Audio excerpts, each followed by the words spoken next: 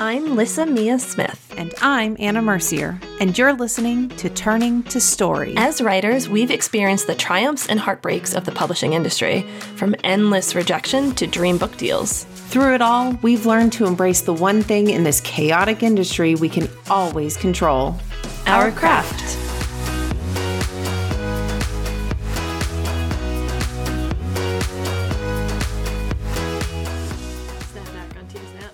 Snap back on Team Snap. Oh, That's so God. Snappy.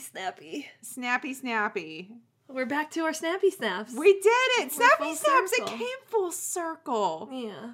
Okay. Which is kind of a form of dialogue. Dare Dialogue? we try to actually do it? We do this. We can do this. Welcome to Turning to Story, where Anna and I are in terrible moods. Pretending to be in good moods. We're pretending to be in great moods. We're pretending not to be tired and not to be overwhelmed with all of the thoughts and things going on in our brain. Yes, we're going to be really great actors today. Yes. And no one will know. And do you know what actors are given? What? I have no idea. They're given scripts. They're Do given you know what's in scripts? What's in scripts? Dialogue. Ba-dum-bump. Ooh. Dialogue. People are going to think we're like sarcastic about this, but I really love dialogue. It's my passion. Okay, yes, you really love dialogue. And I recognize the importance of dialogue. I have not been as thoughtful about dialogue until conversations with you. Right. It's one of those that goes by the wayside, I think, sometimes. Like in a side note, I had a friend from my writing group, shout out to Emily, send me a great video from one of her students that she thought would be right up my alley, and it's about George Lucas, creator of Star Wars, having what's called wooden dialogue, which is like, especially in the prequel trilogies, where it's like explaining things that happened on a planet, and it's such sci-fi heavy dialogue that nobody speaks this way.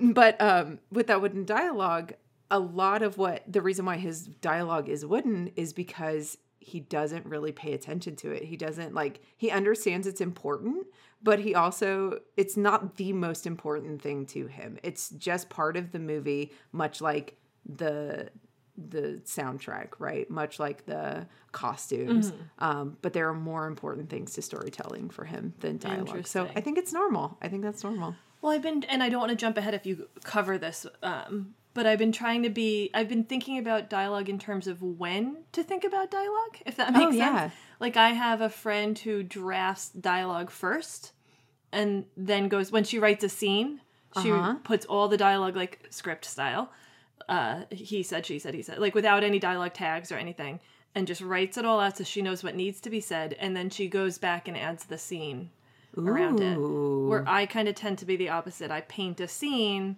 and then we'll kind of like bullet, they learn this. But that, I'm very slow. I know everyone's very surprised to hear this. I'm a very slow writer. So I have been trying her way, and I like it. Nice. There are scenes, there are chapters and scenes that are more, they don't have a ton of dialogue, right? We all have those scenes where it's like they're exploring something or they're off on their own or whatever. But for anything that is dialogue heavy, I do the same thing where I draft it out in a script first. And then, because that helps me when I have an overabundance of things that have to be learned in a scene, and that's my new drafting method that I'm excited is like how I can convey those things as well. And drafting it out in a script allows me to do that and make it flow naturally, which then gives me the emotion I need to channel through the scene. Okay, that makes sense. I like that. Yeah. So you're going to lead us on a dialogue journey? Yeah, let's just dive in. Let's just do it. I'm going to try not to be dry. Please help me make jokes because I get excited and I will just be like, teacher pants. I'll metaphorically beat you with a wooden spoon if you have any wooden dialogue. Yes. Oh, wooden spoon for wooden dialogue. Thank you. It's really cute. Oh, God. Our jokes are starting out like our mood. Terrible. I love it. Okay.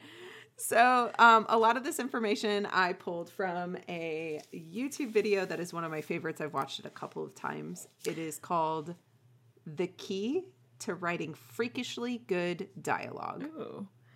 Now, Anne, sorry. Would you say we should put these links in the Substack? Oh, hey, what's up? We have a Substack, and that's where you can find this information. We're never going to stop talking about it. We love it so much. Turning to Story. It's so fun. Yes. turningtostory.substack.com. Go there. Every week we post all the links and information and visuals that might help you understand what we're talking about, along with some things that we later realize, ooh, I wish we covered this part or that part. And we have them all for previous episodes too. And eventually we'll go back for season 1, but we have them for previous episodes of season 2 so far. So check it out. Anywho, the key to writing freakishly good dialogue? Yes. The person who does the YouTube videos, which I find for dialogue is very helpful, really does script writing and, film, but it translates really well here. So I think the first thing that I really want to stress is, for me, dialogue does start from a script. I had a theater background. I did a lot of it in high school and middle school, and it's just something that comes naturally. Movies came naturally more to me than novels did when I was reading, like first starting exploring creativity. So I watched a ton of movies, and I think movies and TV shows are really, really good for when you're doing dialogue because you can pick up a cadence. I think of dialogue almost as music, where there's a certain cadence that you want to get, right? Short lines, long lines, when it's time to monologue, when it's time to remain silent. And the other thing that script writing helps me do is when I lay it out as a script, and I mean like a very rough script, like I pull open a notepad on my computer, not even a Word doc, really? Not Scrivener. Yes. Why? I have to, because it has to be messy. I have to give myself permission to delete and rewrite and delete and rewrite and shift. And something about a notepad just screams, this can go in the trash. It's like, you're not wasting any resources here, girl, and it's not permanent. It's a notepad. Nobody uses a notepad. The tricks you have to play in your brain. Right? There is something to letting it be messy, though. Like, I found... Yes. When conversations need to happen in a scene, like, I have learned to let myself write too much first. Yes. Like, write the conversation badly, write the human responses that will eventually get cut, I was thinking that, or, like all the extra stuff, which we'll get to that, like, later you can cut. And then when I do go back, which is often, honestly, later that day, like, it doesn't have to be even a second round revision, but once it's there, it's so much easier to fix and clean up. Exactly. That is exactly what happens in the notepad, right? I don't let myself, I don't even write out their full names. I write out their, like, first initial. Oh, wow. I do initial, colon, and then I do the dialogue. And then because I have done this for so long, there's a natural, and I think a lot of storytellers will find it natural, I hope, that you'll just kind of feel when there's a beat. Like, you'll feel. So I'll put in parentheses, little stage notes to myself. Like, he understands this means she's angry at him. So he goes quiet and fiddles with something on the table. Maybe I put in something that is like, I'm trying to think of another example. If they're angrily yelling at each other over an object, right? There is a moment that I can feel that she's going to, like, grab the locket out of her, jacket and hold it up in his face, right? And I can feel when that's going to be in the dialogue. I can get that ramping up, yelling. What do you mean about this? And then, like, I put in parentheses, takes locket out of pocket, swings it in his face. So you'll do almost like the stage directions. Yes. Just to get through it, because you're really focusing on just getting the words out the dialogue. Exactly. Yeah. So that, like, again, helps keep that cadence, keeps that flow. So when you talk about cadence, what do you mean? So I talk about, like, the rhythm of revealing information. So no conversation is a mile a minute for the entirety of the conversation. It takes a while. So, like, an argument, if it's a full scene of an argument, unless something has happened to spark the argument, they're not going to come in fist swinging. Mm-hmm. It's somebody, they're going to be dancing around each other. They're going to be saying things to try not to get in an argument. And that's going to be a little bit slower. And it's going to be a little bit shorter lines because I don't want to say something that I'm going to regret. So I'm going to be like, fine, whatever you think. Those little lines. And you're like, that's tension. That's tension. And then somebody will say something a little bit longer because they're letting a little bit more steam out. And we're letting a little bit more steam out until it is a full-blown argument. And that's when you can find short lines cracking back and forth. This is where you can find your long lines that have lots of explanation. Finally, this character is taking this time to get all this shit off their chest, so they're just talking and talking and talking. There's a rhythm and a flow, and I can only suggest picking that up by picking a scene from a TV show or a movie or even a book that you love and just consume it again and again and again and again to figure out that rhythm. What goes quickly in your head, what goes slower, and why. So it's sort of like there's an internal sense when you're reading your own work, let's say, or even because what happens when I do this with someone else's work, if it's something I really like, it sucks me in, and then I don't learn from it immediately, and then I have to go back, even if it's just a page, and say, okay, how did this suck me in? Yes. What happened here? In the preparation I did do for today, I was thinking like one of my favorite books for dialogue is Six of Crows, for example. Yes. So I found a random page and like with a lot of dialogue and was like, okay, what makes this dialogue good, which we'll get to, etc.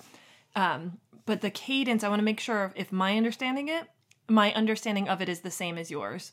So like when I'm reading over my own work, because as you're drafting or revising, you're constantly rereading.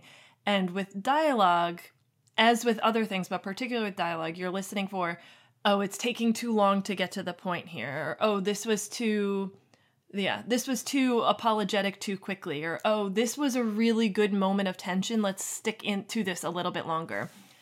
She got away with that too quickly. It's like this internal being able to self-monitor your own response to your own work. Right. It is exactly that. It is exactly that. I picked up Six of Crows just so that we can talk about the same book.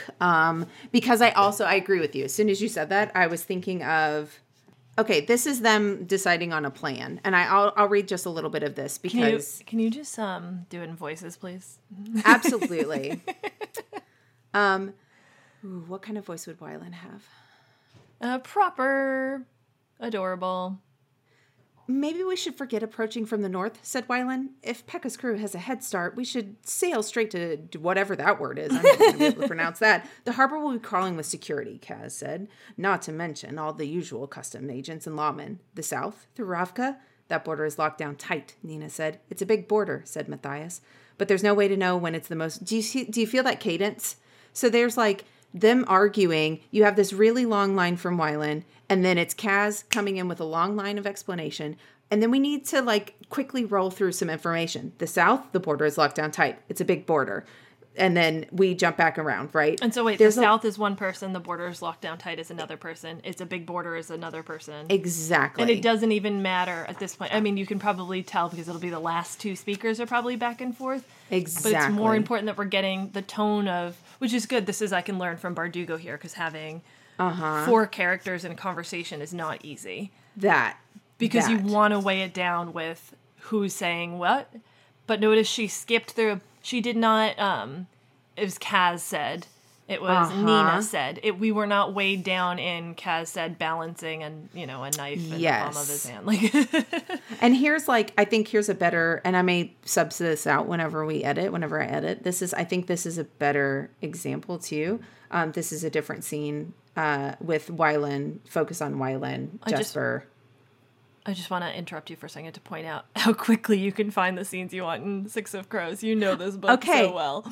I know this book so well, and I'm also looking, this is my favorite thing about dialogue, I'm looking for where it's not a lot of prose on the page. Because there have been studies done about dialogue on the page that readers truly, if there is dialogue on the page, a lot of dialogue, and there are lots of big chunky prose, reader eye movement jumps straight to the dialogue. And they are naturally going to jump to dialogue before they read the big chunky prose. So you got to kind of balance the two. And that's that's like why I can find little scenes. So you're flipping through and seeing where and even usually, I'd imagine if a very purposeful reader does not jump to dialogue, there's still the urge to do it. So there's a ticking clock in your head of like your brain wants to go unconsciously to dialogue. So that is that tension. You're doing all sorts of dancing. So just so everyone knows, Anna thinks I'm a genius and she agrees with everything I say. I love it. I am. There's these moments where I do dance, and that's like one of these days. Maybe we do a live recording so like people can and then we put GIFs of this on our Substack where it's like you reacting to me doing weird stuff and being like, yeah, I don't know what's happening. That's absolutely going to happen. I love it. No, I think that's absolutely it. And that's how you self-edit yourself I was on a roll. Keep getting me on a roll. Like, keep the roll going. And if we stop the roll or we go down a tangent of a different roll and they're talking about something totally different, get back to the thing I want you to get back to. This is the art form. This is cadence, right? This is that, because I was like, I'm asking you tough questions about cadence because we're trying to define this like thing that we're both doing and that a lot of people are doing, but how. So there is that urge, that natural subconscious or unconscious urge to keep reading that will get a little bit frustrated if it's taking too long to get to something, or get a little bit frustrated if it's if it's too quick, like if it's not satisfied, that there's this undercurrent under story, and in this case particularly dialogue, that needs to be honored. Yes. That the average person will get bored in X length of time or the average person will. Even like little copy edity things, like when things rhyme unintentionally, and like there's little things that our brains stick to that we have to either use purposefully or avoid in order for dialogue to I was gonna say pack a punch, but that's not it, because sometimes we want to not notice it. I think that is the key to really good dialogue, is like you said, we don't notice that we are in it until we are like, whoa, what happened to the time? Like, we don't want to remember that we're in a story. Dialogue is the time for us to be in the story. Mm-hmm. Yeah, this reminds me, I know you're holding a page we're going to get to. I'm a little bit buzzy. Yay! The JLB theory of like becoming a vampire or a wizard or like whatever you're reading. And so this was a season 1 thing. I wish I could say which episode it was. I don't remember which episode it was. I don't have it in my brain. But the theory is that people get fandom, again, JLB. Hey girl, BFF. She's not Mario this season. That's good. She isn't. She is. We'll see. We've regressed. It's just like a little dance. She gets a little craft corner dance. We don't want, hey girl. Okay. Hey girl. Ooh. So the theory is that people don't just get into a book or a movie or whatever fandom like they get into, they become part of it. Like, yes. If you're really into Six of Crows, like you're a crow and you're like tattooed, no mourners, no funerals. You were in Absolutely. And part of that is dialogue, because what does a group of people do? They talk to each other. We're not like, oh, I love how they just sit around and meditate together. Yes, right. It's cool that they kill and they, that they steal and they do these things, but it's the snappy dialogue, the teamwork, the banter. Yes. So it's just highlighting how important good dialogue is for creating a book that someone wants to be part of, a group of people someone wants to belong to. Yeah, because what better way to show off? And I think that's the other thing that we'll get into, the stuff from the video that I mentioned, is about what kind of information can you convey with dialogue. And a lot of that times it is information that is very character-centric. And that's where we fall in love, and that's where we become a crow, because we're in there for those little conversations that nobody else sees. So we must be a crow. We must be a vampire. I love it. So I think this is like a really, really good example of this flow, this cadence. So I don't trust Rask. And you trust Wylan Van Eck, Jesper said incredulously. Wylan doesn't know enough people to cause us real trouble. Don't I have something to say in this, complained Wylan. I'm sitting right here. Kaz raised a brow. Ever had your pocket picked, Wylan? Not that I know of. Been mugged in an alley? No. Hung over the side of a bridge with your head in a canal? Wylan blinked. No, but ever been beaten until you can't walk? No. Why do you think that is? It's been 3 months since you left your daddy's mansion on the Geldestat. Why do you suppose your sojourn in the barrel has been so blessed? Lucky, I guess, Wylan suggested weakly. Jesper snorted. Kaz is your luck, Murchling. He's had you under Dreg's protection. Though you're so useless up until this minute, none of us could figure out why. It was perplexing, Nina admitted. Like, in that section especially where it's like, have you ever had this? No. Have you ever had this? Oh, No. yeah. Will I? Da-da-da. Like, Kaz is the aggressor there, right? And it's Wylan having the short cadence, but you can't do that forever. So that is why we come in with this long line. It's been 3 months since you left your daddy's mansion on the Geldestrat. Why do you suppose your sojourn in the barrel has been so blessed? We've gotten to the point. I've made my point with questions, run rapid fire answers. Now I'm getting to the actual point. And and Bardugo holds our attention with the snappy, like, Kaz is saying a lot, and so Wylan is saying a little bit. Kaz is saying more. Wylan, there's very little that tells us his emotion, and the lack of it tells us his emotion. He kind of blinked. Yes, like he's getting a little bit like, a little overwhelmed by this, right? And it's getting more violent and descriptive, Yes. but it's a buildup, and that's the cadence, right? If he started with that violence, it'd be like, whoa, sociopath. But when he builds to it, you can tell he's frustrated with Right. good reason of like, Yes. I am the one who's been protecting you this whole time. You dinglehead. Like, what do you mean you think you've just been walking around in the most dangerous place without being hurt for no reason? And for someone who hasn't even read Six of Crows, I bet you could figure out a little bit of these people's personality. Wylan is innocent. Kaz is not. Yes. Kaz is street smart. Wylan is not. Kaz is Exactly. aggressive. Wylan is not. The other ones we only got a little glimpse, but you do hear like Jasper's being sarcastic. Yes. And Nina's being like it's just because I know her personality, so it's like a fun detachment. Like, Yes. I was a little bit curious about you not. Yeah, it getting was a little murdered. like, yeah. It's her frank, like, Yes. I'm going to say what's there. Kind of funny. Kind of funny, kind of sweet. Yep. Amazing. So that's what I like. And I'm glad that we did that deep dive into cadence because it's not just the rhythm. It's also the rhythm of information. It's the rhythm of character, like, reveals. It's a rhythm of a lot of different things. There's an emotional rhythm to it. There's a space on the page, and how sometimes the way the lines end, you don't want it to look like one solid chunk of page. Yes. It's just like, when you press like that fourth option in Word that I can never remember, like the block text one. And Yes. it's like the text goes from the beginning of the line to the end of the line, many lines in a Yes. row. Like, no, that doesn't. This is not a newspaper. We don't do this. That's overwhelming. This Don't do it. overwhelms our brains if we don't have little breaks on the page, and dialogue are Yes. those breaks often. Exactly. Most of the time. Yeah.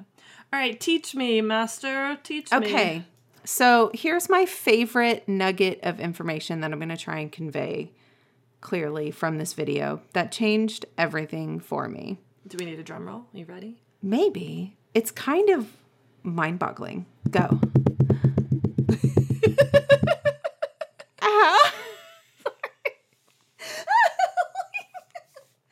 it would probably be so easy to just like put an actual drum roll in.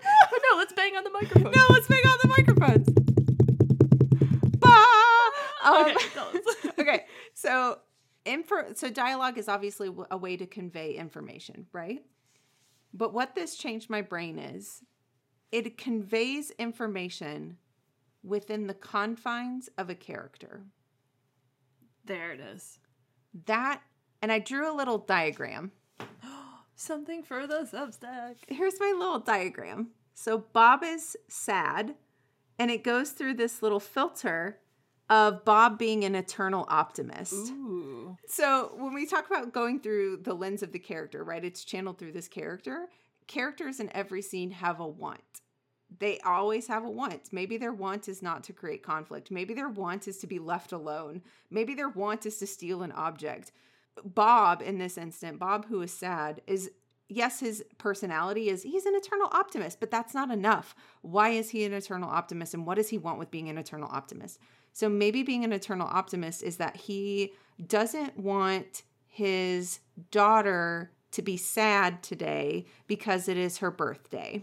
Mm-hmm. And he doesn't want to let her down. So Bob is not just going to like fake it out to everybody that he's not sad. He's going to give clues away in his speech. He's going to maybe not say as much as he normally does. He's maybe going to be a little bit shorter tempered with people. He's going to maybe stare at his family portrait with his mom a little bit longer. Let's make this real dark and real sad. So maybe he's going to stare at that a little bit longer, which gives us the cues of, oh shit, something happened to mom. Oh shit. And then maybe another character doesn't pick up on Bob's sadness, but we definitely are. And they're saying, oh, well, you know how your mom is. She's just blah, blah, blah, blah, blah. And we're like, don't talk about mom. That's a hot button issue right now. Bob's really sad. So like that part blew my mind open. It was like, okay, I can talk about all the things I need to convey, but how am I going to do that through characters that have all these different ones? And then this feels like adding a different dimension onto, like, this is leveling up. Yes. It's leveling dialogue up because you can write the script. Yes. And then you can go back to that script, or this is how I would do it in my layering it in. And think, okay, this is the information, like in a Six of Crows way, they need to decide where they're going. Yes. Right? That's what the information being discussed is, where they're going. And all of the world building around what's going on in the world that makes this scary. And, so they're doing that. But they have to do it through the lens of what these characters individually want. Mm-hmm. So now, like, the way Kaz is going to give this information is very different than Wyland or Nina or anybody else. The way Bob is going to give this information, the lines are doing they're doing two things, right? It's teaching us about the character. It's making us feel. But most importantly, it's still conveying information. Exactly. So 8 words are actually, doing 24 words jobs. Right. Instead of saying something like, maybe let's just say maybe his mom is in the hospital, but it's a fraught relationship, and he found out that day that mom is in the hospital, but it's also his daughter's birthday. Somebody might say something. So the information we need to convey is mom is in the hospital. Mom is injured. Mom is sick, whatever.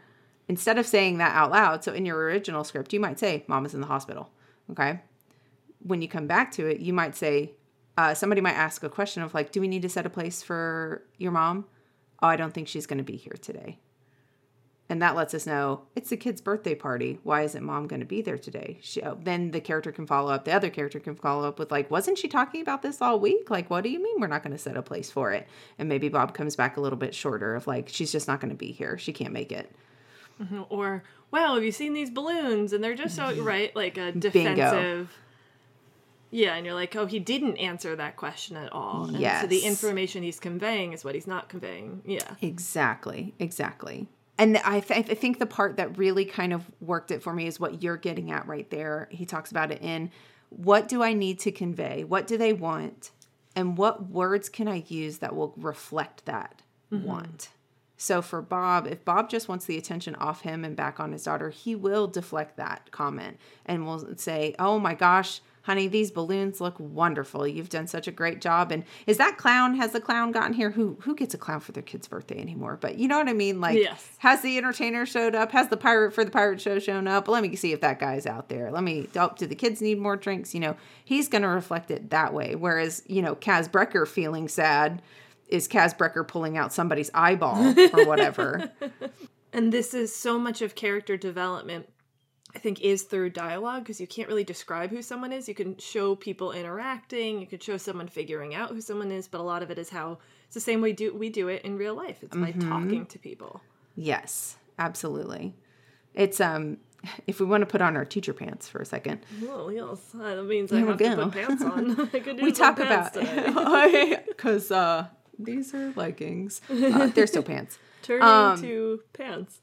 So when I teach students about characterization, indirect characterization, one of the things to teach them indirect characterization is to steal information, which is you look at their speech, their thoughts, their effects on others, their actions, and their looks. And all that stuff is what readers pay attention to get the most out of a character. Like we learn about them through those things. And one of the big ones. I really like that. It's steal. So you steal information, which is speech, thoughts, effects on others, actions, and looks. Okay. And this one especially is their speech, right? We're talking about dialogue. So we're talking about speech. That's not just what they say, it's how they say it or what they don't say or the words they choose to convey, the things that they say. And it's even more powerful when we add on the other things of steel. Oh, I love that. That's great. Yeah. That's really good. You were talking about things that, like the choosing where to go in Six of Crows and, making decisions. A lot of that is conflict. So this is the other little nugget that I pulled because I often have trouble with conflict in dialogue. We've talked about this before. I make my characters too nice. I don't want them to make mistakes. So this really kind of solidified to me of, and it goes with your visual element. This is where my version of doing a scene will meet your version of doing a scene. So if there is if there's no spark to a scene, ask yourself, what are they fighting over? What's the conflict? And if there is no conflict, create one. It's wrong. Every scene is conflict. Every single scene. It may not be I'm going to kill you or I'm so angry at you conflict. It could be conflict as simple as what to put on a pizza. And or even in this, where are we going? Not the has this ever happened to you example, but the where are we going example is really just, hey, they're not arguing. They're not at odds with each other, but the conflict is we haven't figured out how to solve this yet. Exactly. And that right there is enough conflict, right? And if you don't, like you said, if you don't have something, make something happen, because when we have conflict, that reveals things to us as a reader, right? We get to learn things about these characters through this conflict, how they manage conflict, how they really feel about each other. And then our ultimate good friend, subtext. Ooh, this is where subtext comes out. A therapist's favorite. Ooh, I bet. I'm ready for you to spill on this. Let's go. So even if we go back to the pizza one, it is not just an argument over what to put on a pizza. It is an argument over, well, we always put pepperoni on the pizza. We never put spinach on the pizza. What we're really saying is we always get what you want and we never get what I want. Relationship's not doing great. Something's happening there, and that's going to spiral out of control. So that's dialogue then as an example of scratching the surface of a deeper conflict. Exactly. Right. This is that, again, level up dialogue, right? So yes, you can have an argument about pizza, but when you can turn an argument into pizza about an argument about a relationship, that the reader's going, oh shit. This is, I think, really important in romance, just as an example of a relationship we think about very purposefully while we write. Yes. Because there needs to be some degree of attraction, some degree of this it's from our romance episode, the puzzle pieces to perfection. Oh, yeah. And that can come across in a lot of different ways in dialogue. But just meaning, we know these two people would be good together, even if they absolutely want to murder each other when it starts. No matter where it starts, we know. Right. I think dialogue is one of the ways that comes through. And it's either, they're pushing each other's buttons more than people usually push each other's buttons, right? Or they're revealing more, telling each other more than they ought to or usually do. And that's something. I'm trying to think of other examples of I think that's great because I specifically think you said it, and it's it's almost on my id list, right? Where it's somebody revealing something to someone they normally wouldn't spill, right? I normally don't talk about this. It's just so easy to talk to you, right? And it's because you're supposed to be together, right? And that lets you know something, especially if you have a scene prior to this where the character didn't talk about this with someone that they were supposed to, quote, quote, talk to it about. And now here they are talking to the random stranger in the bar about it. And then that gives you that's the little hint in the dialogue, the little hint of there's more. There's an opening scene in The Roommate by Rosie Danan. I love this scene. It's so it's the meet cute and it happens right away. And so the premise is that, essentially, a blue-blooded goody two-shoes moves to LA, but is to be with a guy who essentially dumps her on the spot, picks her up from the airport and, found housing for her, but it's dumps her on the spot. So she goes in to live with this stranger, essentially, and he's a porn star. And so when they meet, yeah, I know, it's a great premise. I love this. It's really great. So it's it's something, she says something rule number 1, never Google your roommate. Because eventually she finds out she doesn't know right away. Yeah. And she's very innocent and naive. And so she goes in and there's immediate physical attraction between them. And the dialogue is I almost want to pull it off my shelf because the dialogue is so funny because it's they meet and there's there's an introduction thing and a little bit of a spark. And then he gets a little like, he's less of a filter. He's kind of like an impulsive guy. And he's, so something comes out with like, oh, I didn't mean it in that way. I mean, not that you're not, I mean like vavoom, and does like holding 2 melons in his hand. And he's like, I don't know why I'm doing this. Just forgot, can we start, it's like, and she's like, like, I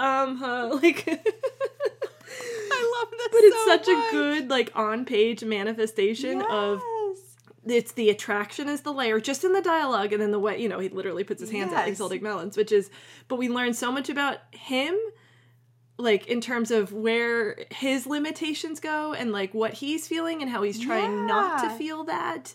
And for her, like, we're also seeing her as an attractive person, and we're in her head, she's, like, super anxious and does not think of herself as an attractive person. Oh, my gosh. Yeah.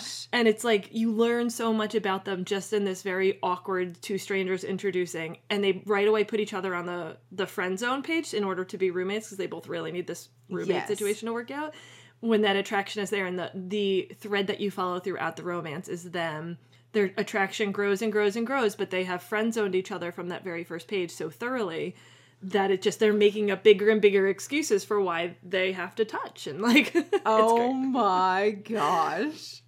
Yeah, just a good example. I love this so much. Right, but this is perfect. The idea of paying attention to the dialogue as a vessel of communicating. Right. The friction, tension, relationship between 2 people. Exactly. Because even what you were just saying is like making up excuses of why they need to touch. That lets you know what they want, but it's gone through the filter of, I need you to be friend zoned.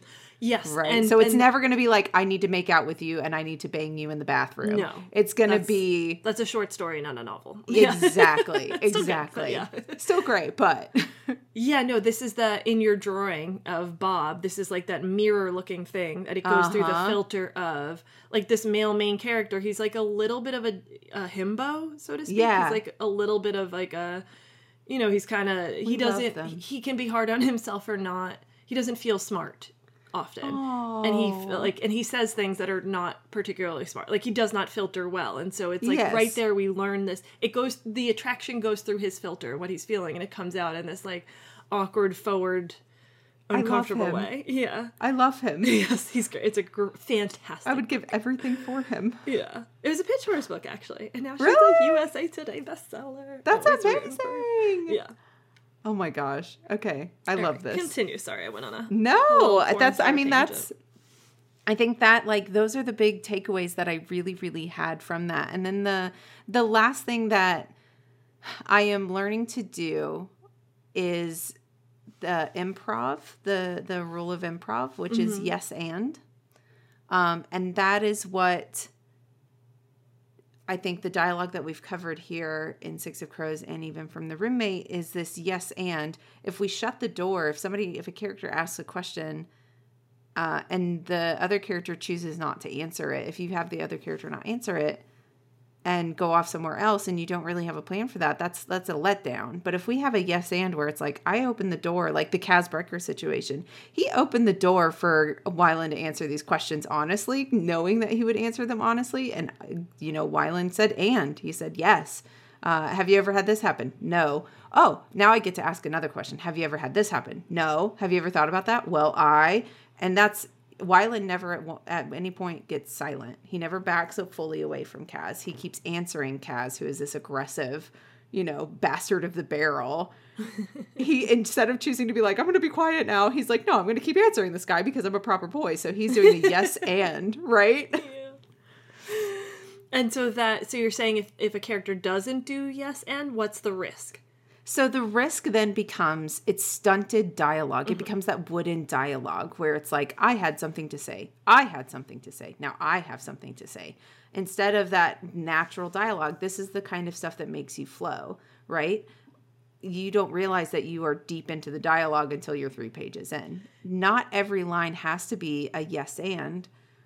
There are times to break it off. But if you want that dialogue to flow and that information to flow and your reader never to look up, maybe work on that yes and. I have laid a bait for this person and they have answered it, which allows me to keep talking. So that it builds something. And this exactly. is particularly useful in the scenes we're discussing because we're learning about the characters, but 2, we need this information. We need to understand the lengths Kaz is willing to go to for many months before this plan has begun. Yes. And we learn a ton about Wyland's life and the way things work in this world. And so this is an example of using dialogue to convey very specific information about character and world building. Yes. And so if we're cutting each other off and if we're stilting the dialogue, we're going to have trouble. Our brains are just going to struggle to build on this information. Exactly. That scene could have been, why do you think you've been able to walk around the barrel without getting hurt? It's because I've been protecting you. We could have cut out all of the, why do you think this? Have you ever had this happen? Have you ever had this happen? In that, we learn from Kaz, he's probably had his ass beaten until he can't walk. Mm-hmm. Everybody knows, and everybody sees Kaz with his cane. He talks about that. He says, have you ever been beaten until you can't walk? Right there, we learn this is a sore button issue for Kaz. That I didn't even think of that, but you're right. It's also, right? It is the kind of information he's asking that's revealing his own experience. And everyone else is there. And how much of an outsider Wyland is. Yes. So easily that scene could have been wooden dialogue, which is just those two lines. I did this for you. Yeah.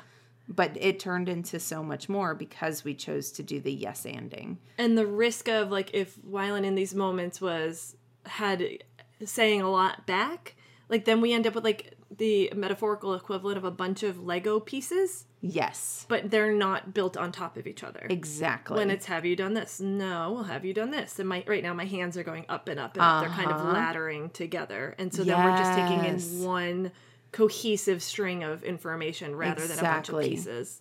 Because if you think about the true improv of that situation, is the improv that Kaz, the actor, is, and you, the author, is throwing out to Wyland, is I'm feeding you a line and I'm saying, yes, I need you to respond not in a long way. I need you to respond in a short way so that I can come back at you again. So are you going to do that?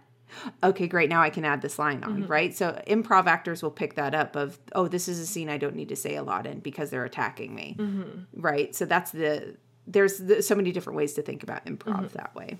And it's also, right, this works in improv. I think of this with children playing. Because if kids are, like, coming up with a creative imaginary scene and the other one's like, no, it just kills the whole thing. It kills it. When you build something together, when people build something together, it keeps you in it and it doesn't make anyone feel foolish or, in this case, waste our brain space. Yeah. Perfect. Wow, I like these so far. These are good. So right now what I've written down, I'm ready. Our various pieces of advice is so far in one spot. Writing it out as a script. Yep. Getting the feel and the flow. Paying attention to cadence, and we've talked a bit about how and why we pay attention to cadence. Letting it be messy, and also listening for beats, which is part of cadence. Using dialogue to convey information within a character. What do they want? What words reflect that want, or even deflect that want in a way? What is the conflict, and what is the subtext? Yes. And then the rule of improv.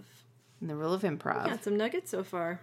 Yeah. And then I guess, like, the last thing I pulled was from, it's a kind of long line. It's not that long of a title. I'll send this link to you as well. And it'll be in our show notes. And the Substack. Sign up for it. George Lucas, King of Wooden Dialogue. In that talk of wooden dialogue, I was ready to, like, be like, yeah, screw George Lucas, because that dialogue of that prequel trilogy sucks. The prequel one, that's the one that gets you the most, huh? Yeah, I hate it so much. It's so bad. It's such bad writing. But it came back at the end saying the beautiful thing about his dialogue is you could probably get everything you needed to get from it, even if you didn't speak the language. Say more. So when you see, and this is purely as film, you get to see, I'm thinking of the Anakin and Padme scene where they're standing on the balcony and he's like, I hate sand. It's coarse and it gets everywhere. That line is so fucking bad. But here's the thing. Everybody remembers that stupid line because it's cheesy, but also it really conveys everything. He could have said totally other words, but I have picked up everything I need to know based on his body language, the setting of the scene, the way the two characters are posed towards one another. He's, like, trying to flirt. He's trying to flirt. While also being a pessimistic downer. Exactly. So, like, we have gotten this, like, he's kind of a pessimist. He's kind of a downer. He's kind of an emo boy. And she's very light and fluffy and very pretty and very regal. And this is him doing a very bad job of flirting. God love him. And I think that's the beauty of George Lucas, is a lot of those things you can just tell from the character based off this wooden dialogue. But I digress. The big thing about it is that because he does this wooden dialogue, he's unafraid to do things. And this ties into our vibe episode. He is unafraid to take that dialogue wherever he wants to take it. Mm-hmm. That's why we get the epic ass lines of, so this is how democracy dies, with thunderous applause from Padme. Mm-hmm. It's like, shit, that is all right. We're talking about like the death of democracy here. And it is this wonderful scene of the Sith taking over. All right. Mm-hmm. And we remember that line. We remember the cheesy Obi-Wan Kenobi going, oh, hello there. Like, everybody knows that's Obi-Wan's opening line if you're a Star Wars nerd, right? We get these. I'm learning from you. I know, but like my Star Wars peeps know. Yeah. Like, we know the Luke, I'm your father. We know the you scruffy little nerf herder, right? Like, we know these little lines that are so cheesy, but we love them because they're cheesecake and they're not diet cheesecake. Yes, they're not diet cheesecake. And There's I dropped my pen. Yeah, it's not made with some like bad cheesecake ingredients like Equal or like all the other fake sweeteners. He just gets right to the point. So even in the cheesy, there's good. It'd be great to make cheesecake that isn't cheesy as well. But exactly, we digress. Yes. So I don't know. There was just something really cool there because I was like not being team curiosity. I was being team I hate this prequel trilogy. And then it like the video unloads a bunch of really good lines on you and you're like, I actually know all of those lines and I repeat them daily. Well, I wonder if that like a big thing, the longer we're doing this, once I've gotten past the paralyzing fear of making sure every single scene does everything we've ever talked about in turning to story and beyond. It comes back to this emerging theory we've been discussing about like books seem to need to do 5 or 6 things and not all of them well. That if you just if you knock a few of these things out of the park, it finds its people, and other people could be like, the world building is terrible, the dialogue is terrible, but wow, those vibes were amazing, or wow, that like the characters were out of this world. Absolutely. That's the prequel trilogy. I mean, giving a live example, that is me with the prequel trilogy. The Anakin Padme relationship, kind of weird age difference, but eating it right up. See, the me, vibes. I agree with you. I love it. It's funny to me, like that you just know a man wrote it. Oh, like, yeah. Right? Because no, it's not believable. No. That any she's out queen there would be like, here, little child. Like, wow, you've grown and I'm just so attracted to you now. Yeah. Or she's going to be like, I'm going to throw my whole life away to be with that. But I'm still good with it. I'm still good with it because there's enough that you know what? I think it's an idless thing. I think you said it before and I wrote it down. It's something with like sad emo boy and fluffy, like it's a different Grumpy Sunshine because it's not just grumpy, it's like sad and tortured. It's sad and tortured really and you're someone who is like, you're emotionally stable so you can help this person through a mental health crisis. And in that situation, I'm sorry, interrupted, please. No, except it's Anakin Skywalker who will become Darth Vader, so you can't. Sorry, hon. Sorry, you're gonna die of a broken heart. It's also, I don't know if anybody ever watched The O.C., speaking of just like, you know, amazing thematic accomplishments of our age. I love this so much. Have you ever seen it? You probably No. Have. This is one of my most... Oh man, I loved The O.C. But anyways, our main girl, Marissa, is a Sunshine California girl.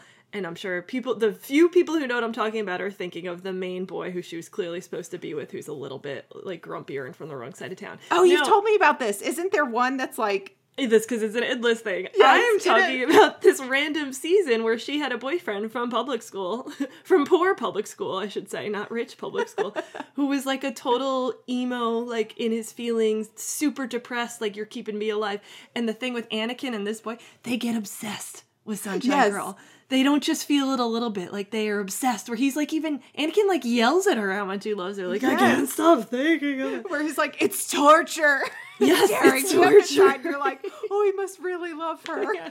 It, like, literally he ruins his soul and goes to the dark side because the love is too overwhelming for him. You're like, all these red flags are going around and we're like, put those down. And then, put but, those down. But us early 2000s girls are like, hey, that's a green flag, right? That's a green flag. No, we are trained to love them. That's like the whole premise of the show, Tell Me Lies. Oh, I haven't heard of that. It's it takes place in college in the early 2000s, and it's just low-key all of these gorgeous, intelligent, amazing girls dating assholes below them and being obsessed with them. Dang because it. That's the whole society the of the early whole 2000s thing. revolved around bros. I need you to, okay, we're going to have this conversation not on this podcast, but some friends and I had a conversation about how wild the early 2000s were as a woman, because it was like, we were so, Britney Spears, Christina Aguilera, all of these like artists, Beyonce, like in TLC, not Beyonce quite yet. Well, she's Beyonce. No, she wasn't TLC. Like, You're thinking of, I'm thinking of Destiny's Child. Destiny's Child. Thank you. So Destiny's TLC Child was right? late 90s, I'd say, but still early 2000s. Okay. Right? Yeah. Forgive me, No, Queen you're good. Bey. You're good. But like all of these feminine artists were fairly young at the time, or really young at the time, teenagers, and it's like overly sexualized. But completely bashed in the media for being But then completely, sexualized. yes, we they were were talking obsessed about with Britney Spears' boobs, but also there's so many interviews that you could see. What did you do to break? My friend was like, "What did you?" Because she was reading the Britney Spears like her biography or whatever, autobiography, and it was in there about how they would like hype Justin Timberlake up to be a player or whatever, and then they would interview her and say, "What did you do to break his heart? What kind of horrible person must you have been?" And I'm like, the early 2000s is fucking wild. No wonder. Wild. It was like you could be whoever you want to be, girls. Like you could grow up to be president one day, sort of, and still hasn't happened. But like they were, that was the messaging. And then at the same time, it was also like, but don't you dare be a slut, you hoe. Yes. And like, make sure you take care of those boys. Right? It's crazy. It was crazy. You can do anything and be anything and take off some more clothes and then like... I think that's part of why my tolerance, like I really do think that this is part of why my tolerance for bad behavior and like shadow daddy kind of stuff is a little bit higher than a younger reader. Yes. Who's equally progressive to me in every other way. I 100%... I'm a little broken.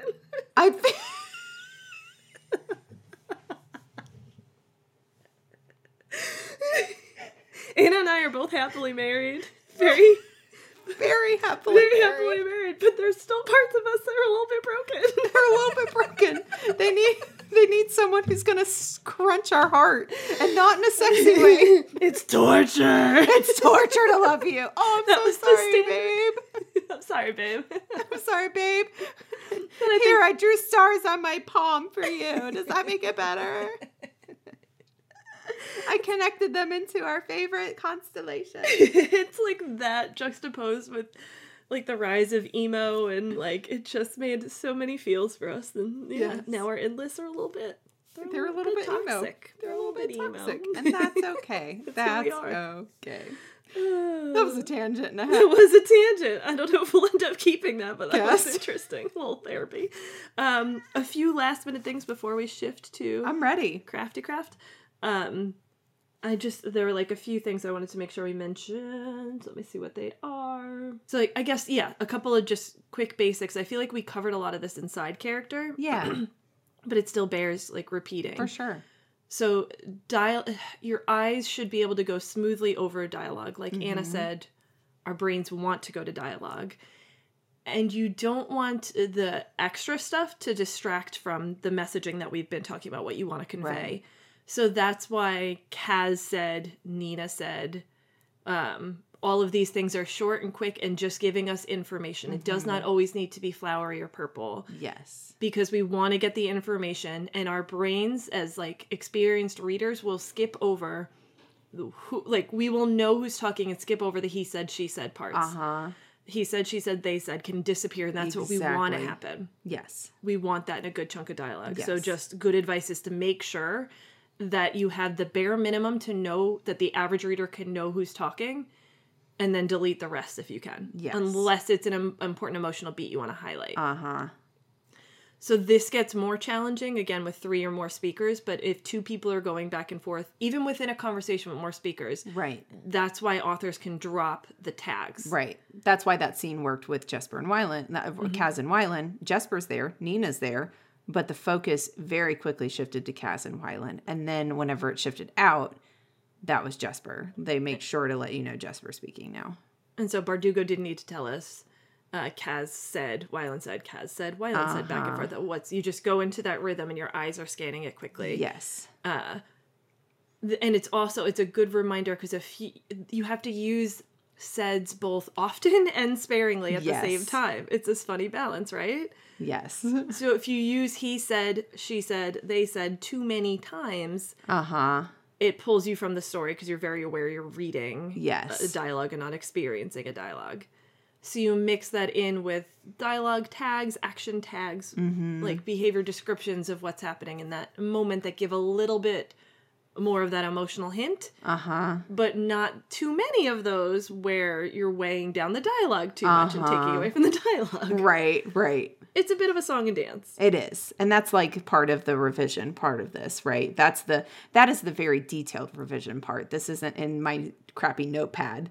This is in the actual prose writing. We're polishing this. That's when this comes into play. And that's the last thing that I wanted to mention was exactly what you said, that I, as an overwriter and as someone who is taking forever to write friggin' book 2, it is really helping me and important to keep in mind, do this in layers. Yes. You will absolutely freeze unless you're like have something that Anna and I don't. And if so, please tell us and give it to us. Right, help please. us have it. If you try to do this all at once in your first draft, like, you try to do it as it comes to you. But I really do think that there is a cool technique in dialogue coming first. Yes. And then going back and adding in, but getting the information first and the rhythm first, and then you can go back in, and it takes a lot of revision to get it right. And I think that's a beautiful thing too. Just a random tangent is I think if you do the dialogue first, for me, it kind of informs like some fun idless things that I could do in that scene. So it's like, I don't really I have them doing this. Here's the plot thing that I need to happen. But now that I have this cool rhythm, can I put this during a dance? Can they be dancing? Can we do that fun endless thing? Like, can we do a competition? Can we do, maybe they're like hiking in the woods and they get trapped, right? Like, or can I sitting somewhere beautiful? Exactly. And that's happening in the background, and that can match the emotion you're trying to convey. Exactly. Pick those touchstones from our vibes episode to match the background of this dialogue in a very subtle way that then serves to accentuate whatever you're trying to get across, whatever's important to you in that moment. Ooh, I love it. That was good. That's fun. Right? And then the last piece, as we were talking of just like has to be mentioned, the old advice we've both talked about, the idea of like, if you were to pull out all of one person, like pull any line from your book, once it is fully revised, you should be able to tell, quote unquote, who is speaking. By the time now you have the messaging across, you have the cadence, you have the messaging and the information, you have all the descriptions. You want to make sure that there's enough of that filter for each character, that they each have their own unique angle that they're taking. And that can be and I think something that has made this piece of advice feel more conquerable and understandable is I feel like when we give writing advice like that at a blanket, it's like, what the it's layers of things. So we can look at a line of dialogue and see, have you ever been beaten so badly you can't walk? You can pull that out, and that honestly, like every one of the crows have been through this awful life in the barrel, like they've had these awful experiences. But if I sit and think about that, that is a kind of very brusque question to ask somebody, and there's a couple characters that I think of for that. And then I also think about the context of, okay, why would they be asking that? And that kind of narrows it down on characters. And then finally, I think about what's actually being said there and who that has happened to. And I'm like, okay, I could probably throw a dart at the wall and say this is Kaz. So that's us both using context to get this. You could make them anonymous, but still give us the context of how it's being said and in what circumstances. Exactly. And that works too. Yeah. For Ravel, I remember doing this like right before copy edits. This was late, like the draft was almost completely done, and then I just went through and examined, and it was mostly there by then, because as you're revising and be like, oh, Roger always says things with a little bit, he jokes a little bit, make sure he's a little bit jokey here, and Yeah, so those were the last few little snippets. Yeah. Heck yeah. Craft corner. Craft corner. It's craft corner. Craft corner. I'm ready. You're ready. You ready? Want me to go first? Sure. Yeah. This is one I have mentioned before. I hope it wasn't a craft corner. But I do think it's useful for dialogue specifically. I keep a note in my phone when I see something that touches in some way, like makes me feel is something more strongly than I expected. I jot down quickly what it was. Ooh. And I think this often happens if I'm watching TV or movies, but even just real life interactions with dialogue. So, for example... I was going to say example. Yeah, should I pull it out? No, they're like very precious to me. I'm not going to pull it out. That's okay. In your birthday party example, I'm just going to really fly by the seat of my pants here. So Bob is upset. Let's make it that his wife isn't there or something. And what he is, like, there are ways to convey the punch of whatever he's feeling, of that, either that anger, that sadness. So I think we're leaning towards sadness. And there are ways you'll see people dance around it in everyday life that make it just a little bit more heartbreaking. Oh. And so, like, when I see that, I write it down. But maybe the daughter then is like, oh, I can't wait for my ice cream cake. And he looks absolutely panicked and is like, oh, your mom always takes care of the ice cream. I'm sure I can get an ice cream cake. He's the optimist. And and we see that the daughter, it's not like that's sad as she doesn't throw a fit. That's too on the nose. But maybe she gives him, hugs one of his legs and says, don't worry, Dad. It's always too cold anyways. Right. It's something that hits a little different. Yes. So even if I don't understand it in the moment, I write it down and I try to remember what people said. Yeah. Almost to the point where I'm like, part of my brain is like, oh shit, remember these are quotes, don't plagiarize. So I'll put quotes around them so I don't plagiarize. Right. My friend, this will be a good test to see if one of my BFFs listens. I don't think she does. She's not a writer, so she... She's about to pass or fail. I know, I'm trying not to blow up her spot. She's about to lose the last F in that BFF. She's just a BF. I'm trying not to blow up her spot because it's information that shouldn't be shared to the masses. Let's just say she either was part of or witnessed an interaction of a date or not date situation. Okay. And it was unclear if it was a date or not date. And one member of this interaction started narrating what they were doing because they were nervous. I am taking off my coat now. I'm going to sit in this seat now and just put my hands right here. And it was like a very type A nervous person feeling something. Yes. And I right away was like, I'm sorry, that's going in one of my books. She's like, no, I figured. And if I write one day, that's going in mine too. Because it was like, I never would have thought of having someone slip into external narration because they're nervous. Because I'm nervous. And they're kind of like nerdy in that way. Oh. But I wrote it down and I kept it on my list. And you're like, this is something. A type A person who's nervous and they will start externally narrating. That's so good. That is so good. I love this. It's like you're like in real life id list, right? Like yes, exactly. Whatever I see, it's just like, oh, that made me feel. Sometimes I'll like cry. And I'll be like, wait, oh, that's so sad. Like, something really bad happened. And I'm really, like, upset. And then I'm like, wait, why? But I'm surprised by the level. It's not like, sometimes you just know something's really bad and I'm upset. Right. And then I jot it down. I love that. Troving for information. You're like, that. There's something that I've paid attention. Oh, is it Neil Gaiman? Somebody has a really big thing of like, oh, gosh, I literally don't know where it came from, but it's like being a writer is not knowing a lot of things. It's not being really well read. It's paying attention. It's paying attention and it's observing from the world around you and conveying true. That. And that hits on that. Wow. Right? It's so true. I'm writing it down so I can fact check the actual quote and prepare. I know. Somebody, I can't remember who said it, where I got it from. Yeah. Okay. Hopefully we'll get an answer. And watch, it'll be Beyonce, not Neil Gaiman. Right. It'll be like TLC, not Strike 2 for Beyonce. I'm sorry. You're going to be banned from the tour. I am. Sorry. You're good. I'm just a Swiftie light and a Beyonce light. Flaws. I am learning to let my characters make flaws. And I got this from a video I watched, but make the character make mistakes because that creates conflict. And then they will do things out of fear of that conflict. So make them make mistakes for conflict, and then they will defending against that conflict. Exactly. We'll create your plot. We'll create some actions. We'll create more conflict, which will create more stakes. So I am learning to let characters say the thing that I am afraid to let them say out of fear of conflict. I am learning to, if they want to do a thing that is like, I don't know how I'm going to really write them out of that. That's like a really bad thing. Let's do the really bad thing. Let's do the hypothetical. And like, that's where my notepad comes in handy, is I let them do the hypothetical in the notepad. And then I'm like, oh, which would cause this to happen, which would cause this tension. And then I let them do the thing. Because again, I try and write goody two-shoes who just don't want to make any mistakes or just have their eyes on the plot instead of being a fully fledged character and making fuck-ups.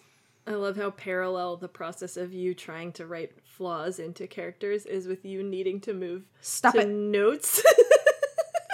Because Sorry. Stop it. Co-host of The Psychologist, I can't help it. Don't! No, do it. You need to move to notes because you won't allow yourself to be messy in a draft. Yep. In Microsoft Word or Scrivener. Yep. I see nothing wrong here. There is nothing. I don't understand why you're laughing. I do not understand at all. It's all good. It's all good. I apologize. No, it's great. Or I'll charge you. Either way. Please. Thank you. Can I cash out $5? No solution offered. Just pointing out a problem. Just making you feel a little bit dragged. Yeah. Just a little bit. Just gonna drag you and then send you a bill. Unsolicited. I created more things for you to actually talk about in therapy. You're welcome.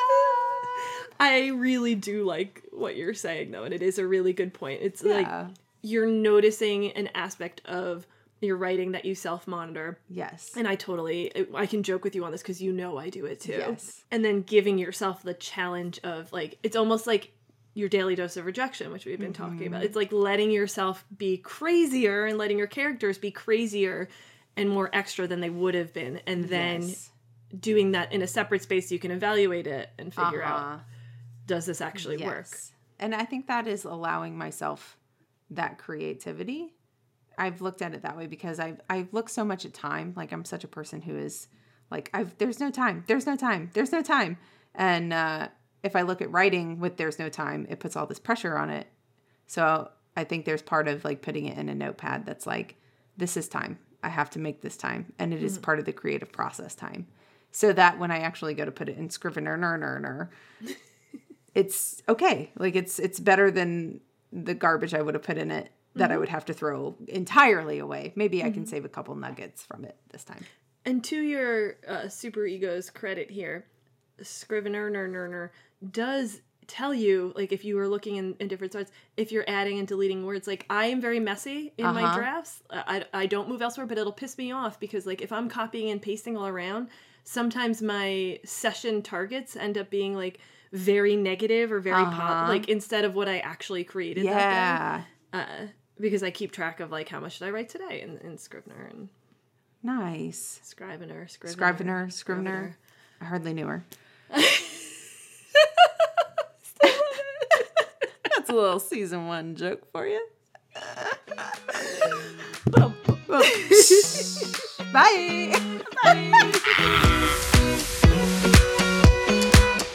Thanks for listening to another episode. Remember that you can sign up for our Substack. The link is in the show notes. There's a lot of cool stuff going on over there, a lot of visuals, a lot of resources that you can use to kind of tag along with the episode. Lots of good conversations too, and we hope to see you there. Bye!